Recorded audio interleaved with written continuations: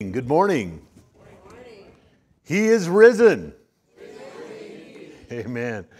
Welcome, online church family. We're so glad you're able to join us today, and all of those you who are on campus. And hello to the balcony people. Thankful that each one of you are able to be here today. Grateful for the opportunity to share with you. And we're asking that God would get all of our attention, our focus today, and all the honor and the glory. He is the reason that we're alive. Our series in Easter has come out of John chapter 14. The main text has been verse 6.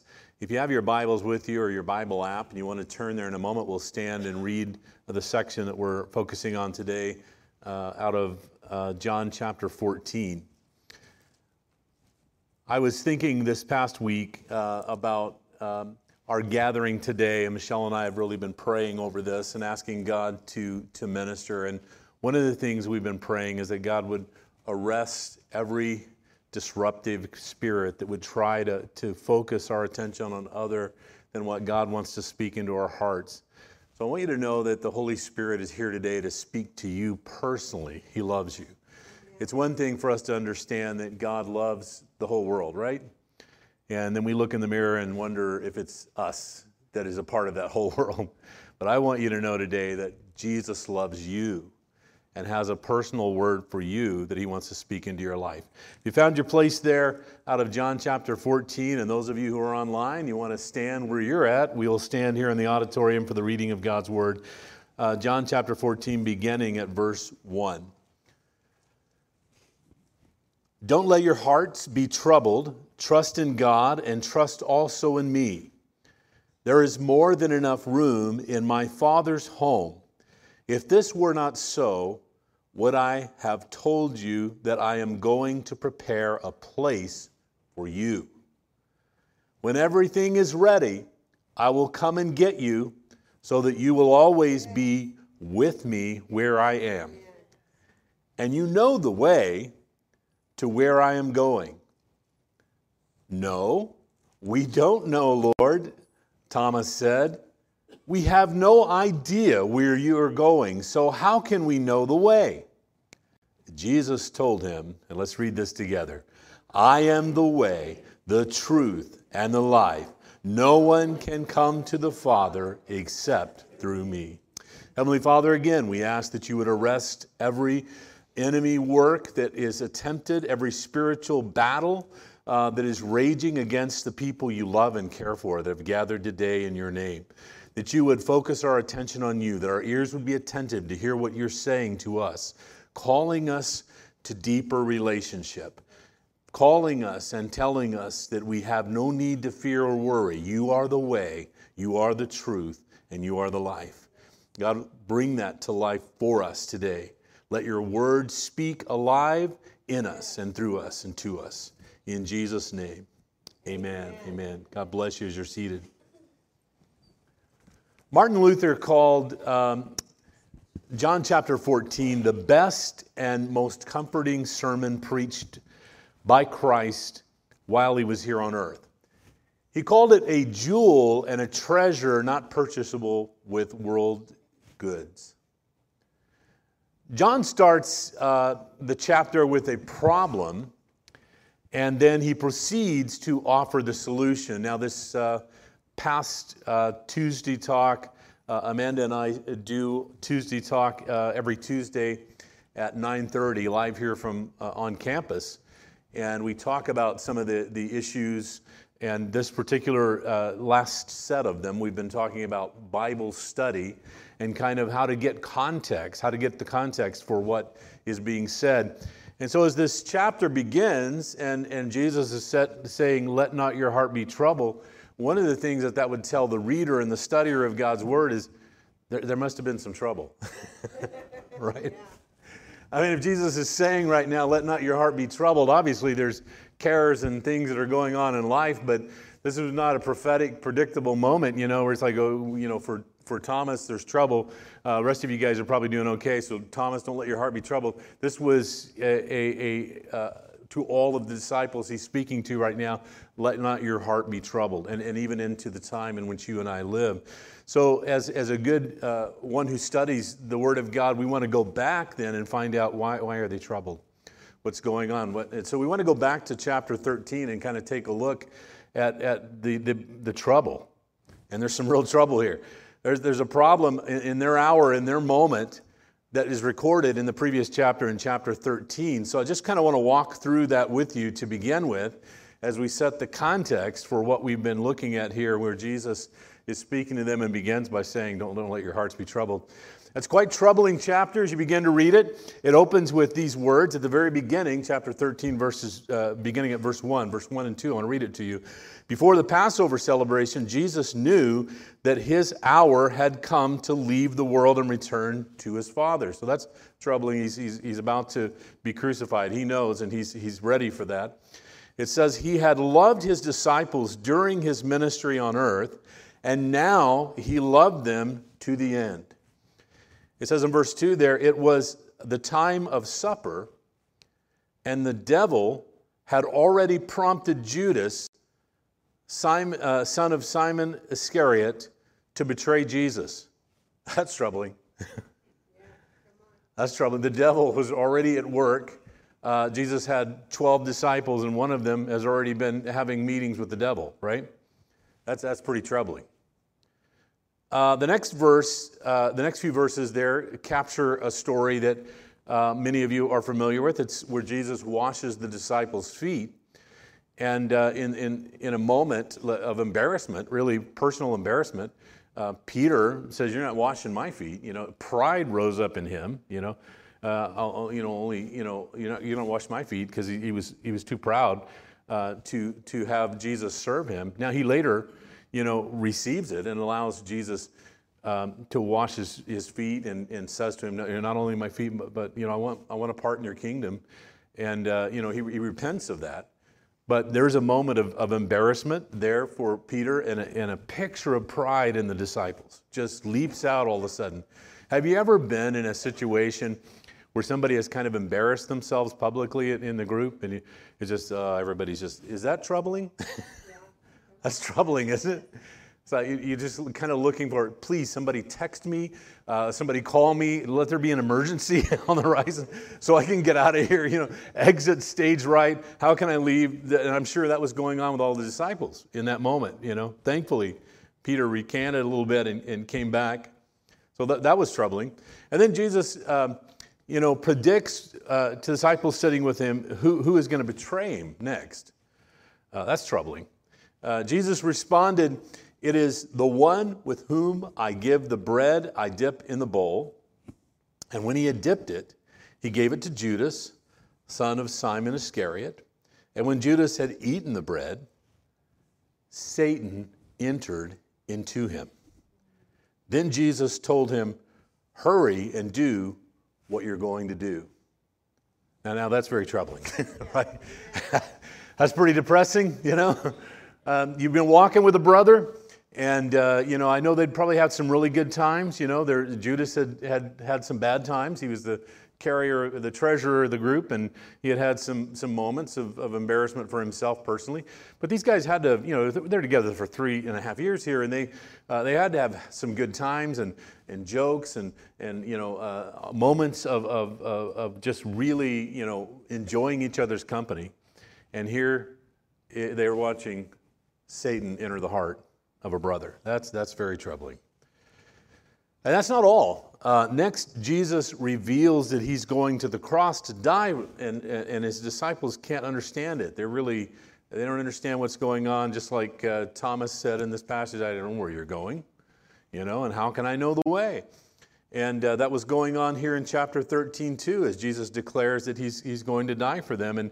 And so Peter broadcasts really his personal feelings about this, but it really was, I think, the whole of the disciples felt this way too, where they thought, what happens when you think you know who you are, but then it was revealed to you in truth really who you are, when you get a good look in the mirror. And that's unfortunate, and Jesus was the mirror. And so Peter says this, he says, "But why can't I come now, Lord? he asked. I'm ready to die for you. And then Jesus turns the light on and he can see in the mirror. And Jesus answered, die for me? I tell you the truth, Peter, before the rooster crows tomorrow morning, you will deny me 3 times that you even know me. That is troubling. Betrayal, denial, death, Satan entering the heart of a disciple of Jesus. Wow, that's troubling news. That's really, they had to be pretty low when Jesus spoke to them in the opening verse of chapter 14. Let not your hearts be troubled. All right, hold on, Jesus. You just gave us some really troubling news. And now you're saying, don't let your hearts be troubled? I mean, you really just laid it on us right now. You know, you revealed us to us, and we just saw our own depravity and our need for a Savior. And worse than that, now you're telling us you're leaving us. The Savior, we learned that we need a Savior, and now the Savior's abandoning us. He's going away. But Jesus goes on to remind them of the promise as we read these opening passages. The promise of heaven, the promise of being with the Heavenly Father. And not only that, that Jesus tells them He is the way, the truth, and the life. That's how they're going to get to where He wants to bring them. In the prior weeks that we have talked through these verses, we began with the declaration that Jesus says He was the way. And we learned from that not just Jesus was not just another religious journey seeking God, that it wasn't a blend of religions and Christianity is lumped in there with all the rest of them, and all you got to do is just kind of want to get to God and take your own path, but you're going to get there because God wants you to get there. But Jesus said, I am the way. Yes. You want to know why Christianity is so hated among those who are so passionate for other religions? It's because Christianity says this is it. Yes. Yours is not.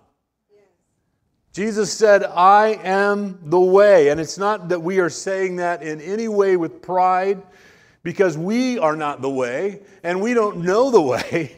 We are humbled, and we invite the Lordship of Jesus. He is the way. Yes, and so we learned in our time looking at Jesus is the way. The way is Jesus, and He is the way to the very throne room of God. He's the way to becoming a member of the family of God. He's the way into eternal life.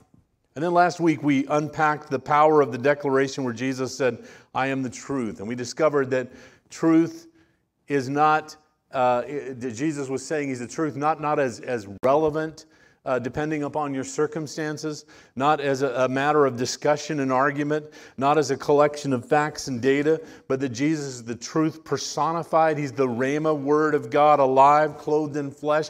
He is the Word, living out and empowered to do what He says. It is not your truth and my truth and His truth. It is the truth. Jesus Christ declared Himself to be. And we ended by saying that Jesus Christ is the ultimate fact checker. You can ignore Snopes, just go to Jesus. Yeah. If you want to know if something is true, He is the truth. And now we have to deal with the last aspect of this, I am the life.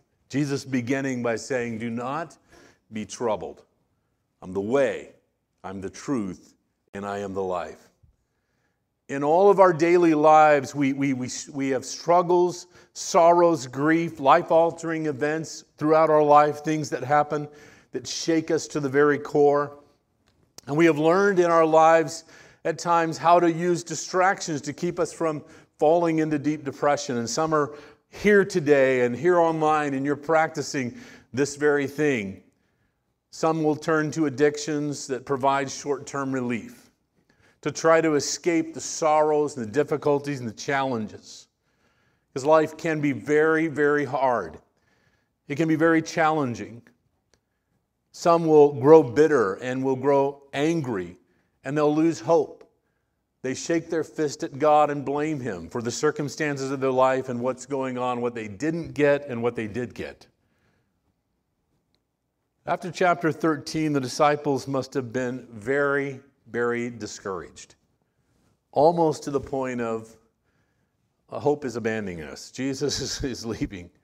Betrayal, denial, Satan active in the hearts of the committed disciples. This is troubling news, and it's what you and I see right now in our world, in community around us, and sometimes in our own lives we see these things going on. Add to that Jesus discussing leaving them, abandoning them, and they're trying to piece it together. He said he'd be with us always, and now he's saying, see you later, checking out. And some have, in this room, some online, have felt that Jesus has checked out of your life at some point. Big crisis came, difficulties, a loss of someone you loved and cared for. Jesus checked out. Divorce. Jesus checked out. He's no longer there. They were deeply troubled. John, in his gospel, or in 1 John chapter 5, verse 20, he wrote this. He said, under the anointing of the Holy Spirit, and we know that the Son of God has come and has given us understanding so that we may know him who is true, and we are in him who is true, in his Son Jesus Christ. He is the true God and eternal life. What is life about? It is in Christ that we learn that life is not about us, that the world is not revolving around us, but there is something bigger and more important to our existence on the planet right now, and what life is really all about, and how to have life and really live it to its fullest. John also writes in his gospel, in John chapter 5, verse 26, for as the Father has life in himself, so he has granted the Son also life in himself. God manifests life in several ways. First of all, God exists or possesses life. Hebrews 11:6 tells us this, for whoever would draw near to God must believe that he exists and that he rewards those who seek him. In Jeremiah chapter 10, verses 10 and 11, we read, but the Lord is the true God, the living God, the everlasting King, which tells us God's life contrasts with other gods. It pales in comparison. God is God, and these other gods are idols. They have no power to do anything, only God. Paul confirms that again, writing to the Thessalonians. He says, talks about them that they have turned to God from their idols, serving the living and the true God. I want to pause for just a moment on this. I believe this is happening in our world right now. I believe that people have come through the most difficult years in our generation, in our time, through what has happened in the pandemic, through the uprise that is taking place in our nation, and the divides that are taking place. And people are beginning to realize, and they're wanting to come back to their faith, and their longing and their desire is they're looking for the living God. Yes. Amen. Amen? They have been engaged in things that are idolatry, and not even recognizing that they were involved in idolatry. They put things before God. I had a conversation this past week with a woman who I knew when she was younger. She was 18, 19 when I first met her, and was attending our church at that time and coming regularly to services. And for every indication, she had surrendered and given her life to Jesus Christ. But life got hard, and different things happened over the course of her life. And I could tell she was reaching out, just like this. She was hungry, and she was reaching out. She had reconnected with me on social media, had found us, and so glad to see you. Actually, she tuned in and saw Tuesday Talk, and that's what started the conversation. And so she was talking back and forth. We had these texts going back and forth, and really I have to be honest, there was nothing that she was offering but excuses. I went to a church, and I was sitting there, and it was a church that we're familiar with, and one that was in her past, and she said, when at the end of service, the pastor was just sitting there counting the offering. I go, no, I'm not going to take part in that. Now I know the pastor was not sitting there counting the offering at the end of the service, but what did the enemy show her? Yeah. So I know this church, and what happened at that point in their life was, as people were exiting, they had an offering plate sitting at the exit door, and people would walk by and drop off offering, and the pastor would be there sometimes shaking hands with people as they're leaving. What did she see? The pastor wants money, right? Listen to me. The enemy is doing everything he can to get you to put God last and some other idol first. And as I pleaded with her to go back and to go to some of the places that she was familiar with and to engage with people, there became excuse after excuse after excuse. Never mind, because now it's too expensive to live here where she's living. I'm going to move back to Arkansas. I'll probably get in a church over there. I wouldn't take wagers as to how that's going to happen, but I'm going to pray that God breaks the blindness of her eyes and that she returns as a prodigal to God's house. We have placed idols out, but I believe right now our nation is hungry, the world is hungry, and they're looking for the living God. Amen?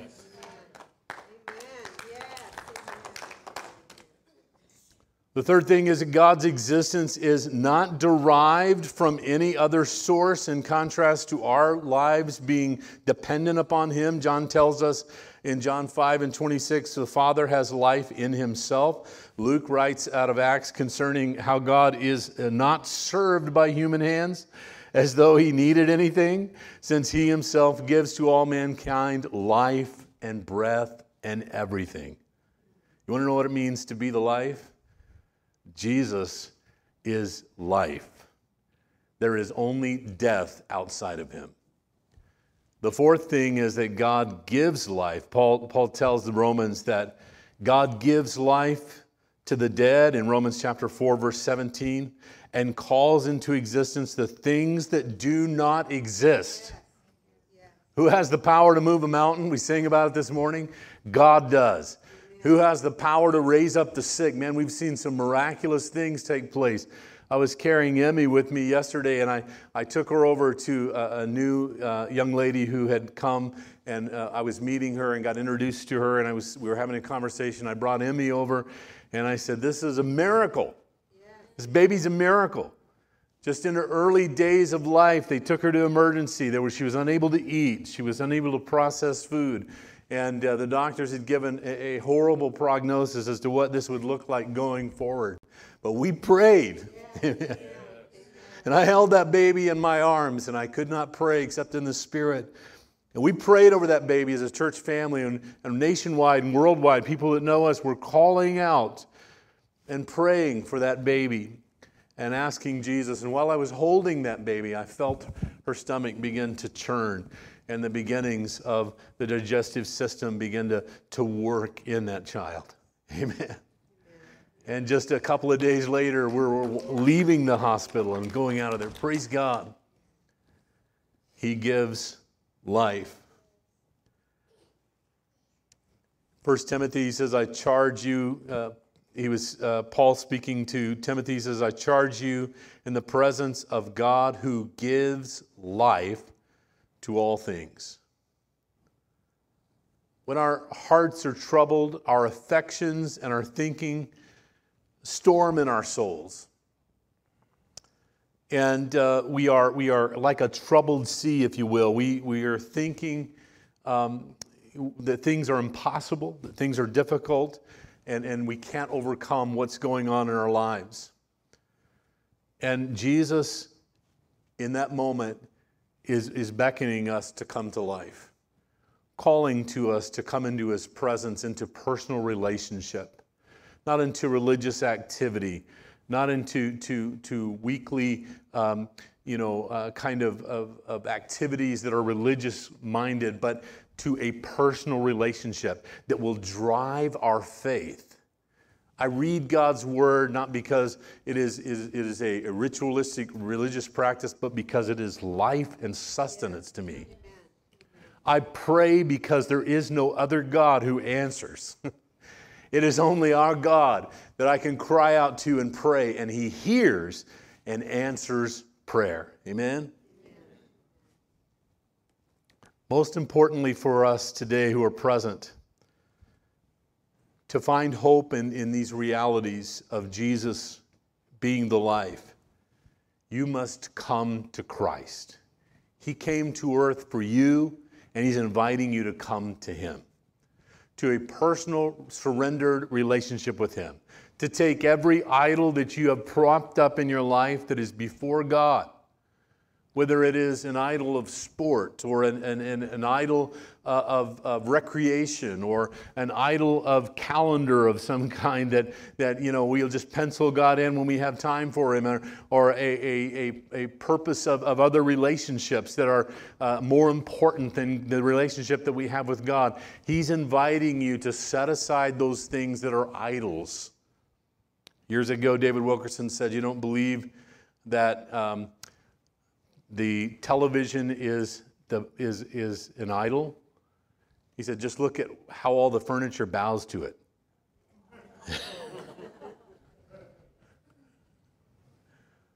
We have idols. They may not be carved out of silver, out of wood, out of stone, but we have idols in our life that have been set up. Some of them, Michael talked about this a moment ago. I think many times in Christianity, one of the great battles is for the wallet. It's like, because that's an idol. We want to take care of finances. We want to do what we want to do with what we have, right? And it is a place of surrendering to God and saying, all of me and everything that I have belongs to you.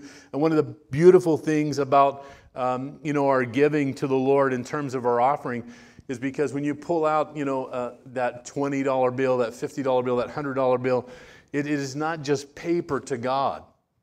You were compensated by your employer for your time that you will never get back. It's taken from you. Your blood, sweat, and tears at work, whatever it was. Even if you're home officing, right? Cut yourself on a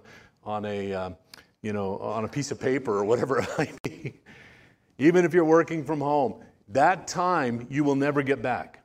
It belonged to your employer, and they're compensating you for it. Some say, not quite enough. Okay, well, I don't think there's ever enough for our time, right? There's never enough. You could pay $1 million a minute and it still isn't enough. Your minute is gone. You don't get it back. You don't get that minute to hug your child, to love your family, to do what you want to do in that moment. But your employer compensates you for it. And so when we take that money and offer it to God, it's more to Him than a piece of paper. It represents a piece of our life.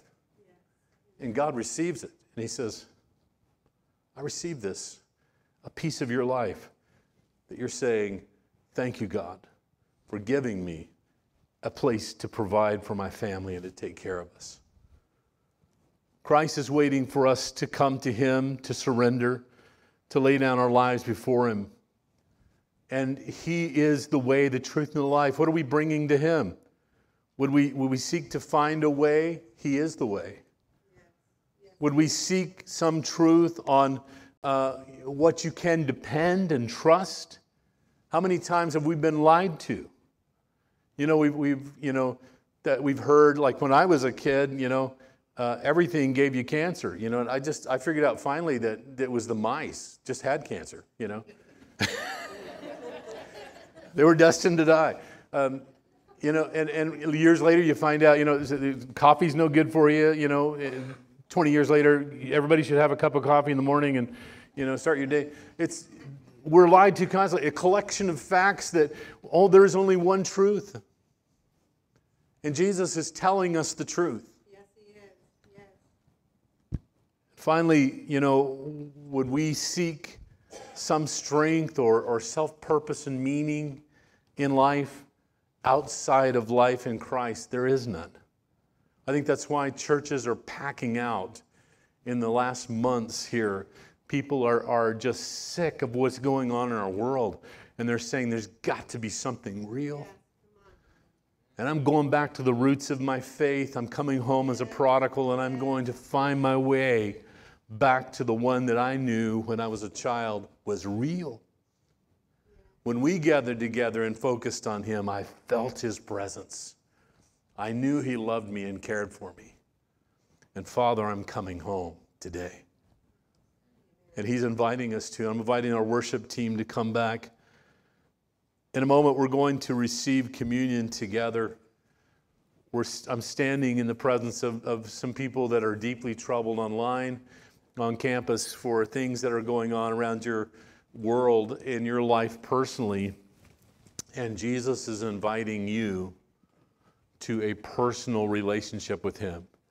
For some, it is the prodigal returning back home, and for others, it is like, man, I've just received enough information that I know I need to surrender my life to Jesus Christ. I really hadn't heard the gospel before in a way that I could understand it. And so today, I want to submit my life and let him be the Lord and the leader over my life. And so wherever you are today, God is here to meet you.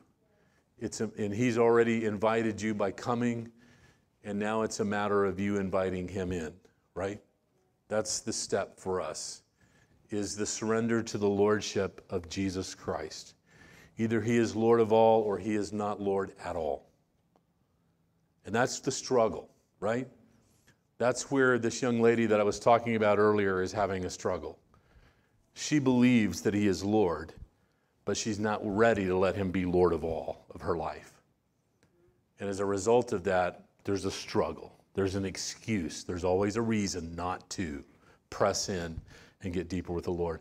I want to ask, before I have you stand, just right where you're sitting, if any of you do not have the elements for communion, because Jake's team has some, they're passing them out. So if you would just slip your hand up, we'll make sure that you get one, because we're going to receive it together. We're going to come to the Lord's table together in just a moment.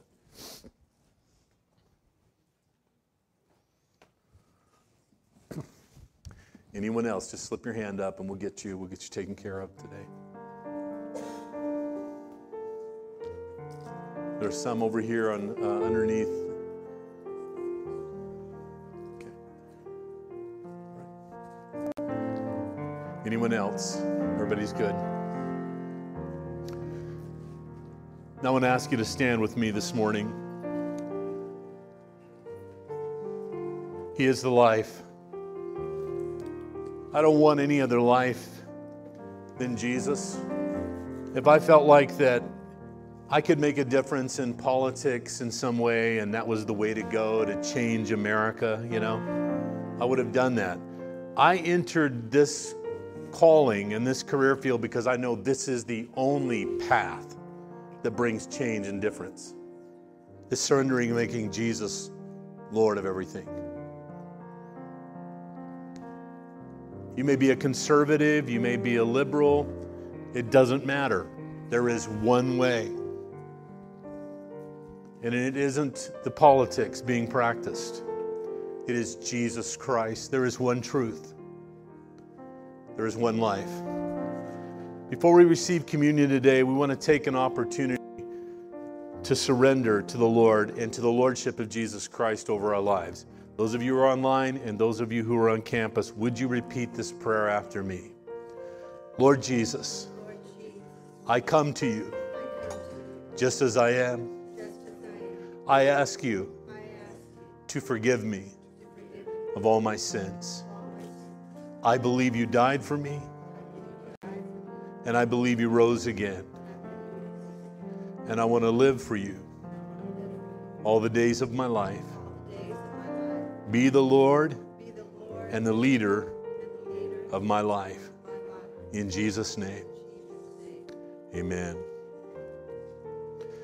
If you said that prayer today and you're a prodigal that's come home, that you felt like that was just a renewed commitment, like I did it when I was maybe younger, or I did it years ago, and some way, somehow I drifted away, and I made that commitment again today as a prodigal. I've come home. I'm here. I want the Lord to be leader of my life. I want you to slip your hand up if you're here in the congregation. Anybody? Yes, praise God. Welcome home. Amen, amen. Online too. Just tag us online. Let us know. Anyone else? I'm a prodigal. I've come home today. Thank you, Jesus. Are you here today and this was the first time you have really committed your life to Jesus and you're saying, I welcome Jesus to be the Lord and the leader of my life. I hadn't done that before. I was examining, faiths and things that were going on, but today I made a commitment to Jesus Christ. Would you slip your hand up wherever you are? And praise God. Amen. And online, welcome home. Welcome home. Amen. Praise you, Jesus. Praise you, Jesus. Hang on just a second.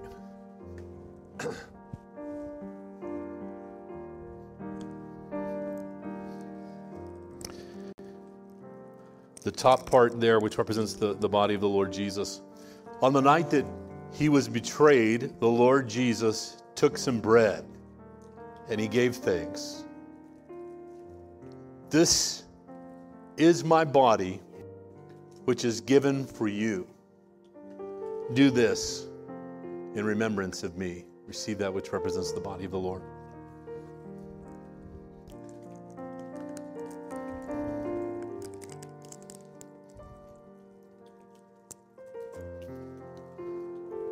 Thank you, Jesus. In the same way, he took the cup of wine after supper, saying, "This cup is the new covenant between God and his people, an agreement confirmed with blood, my blood. Do this in remembrance of me as often as you drink it."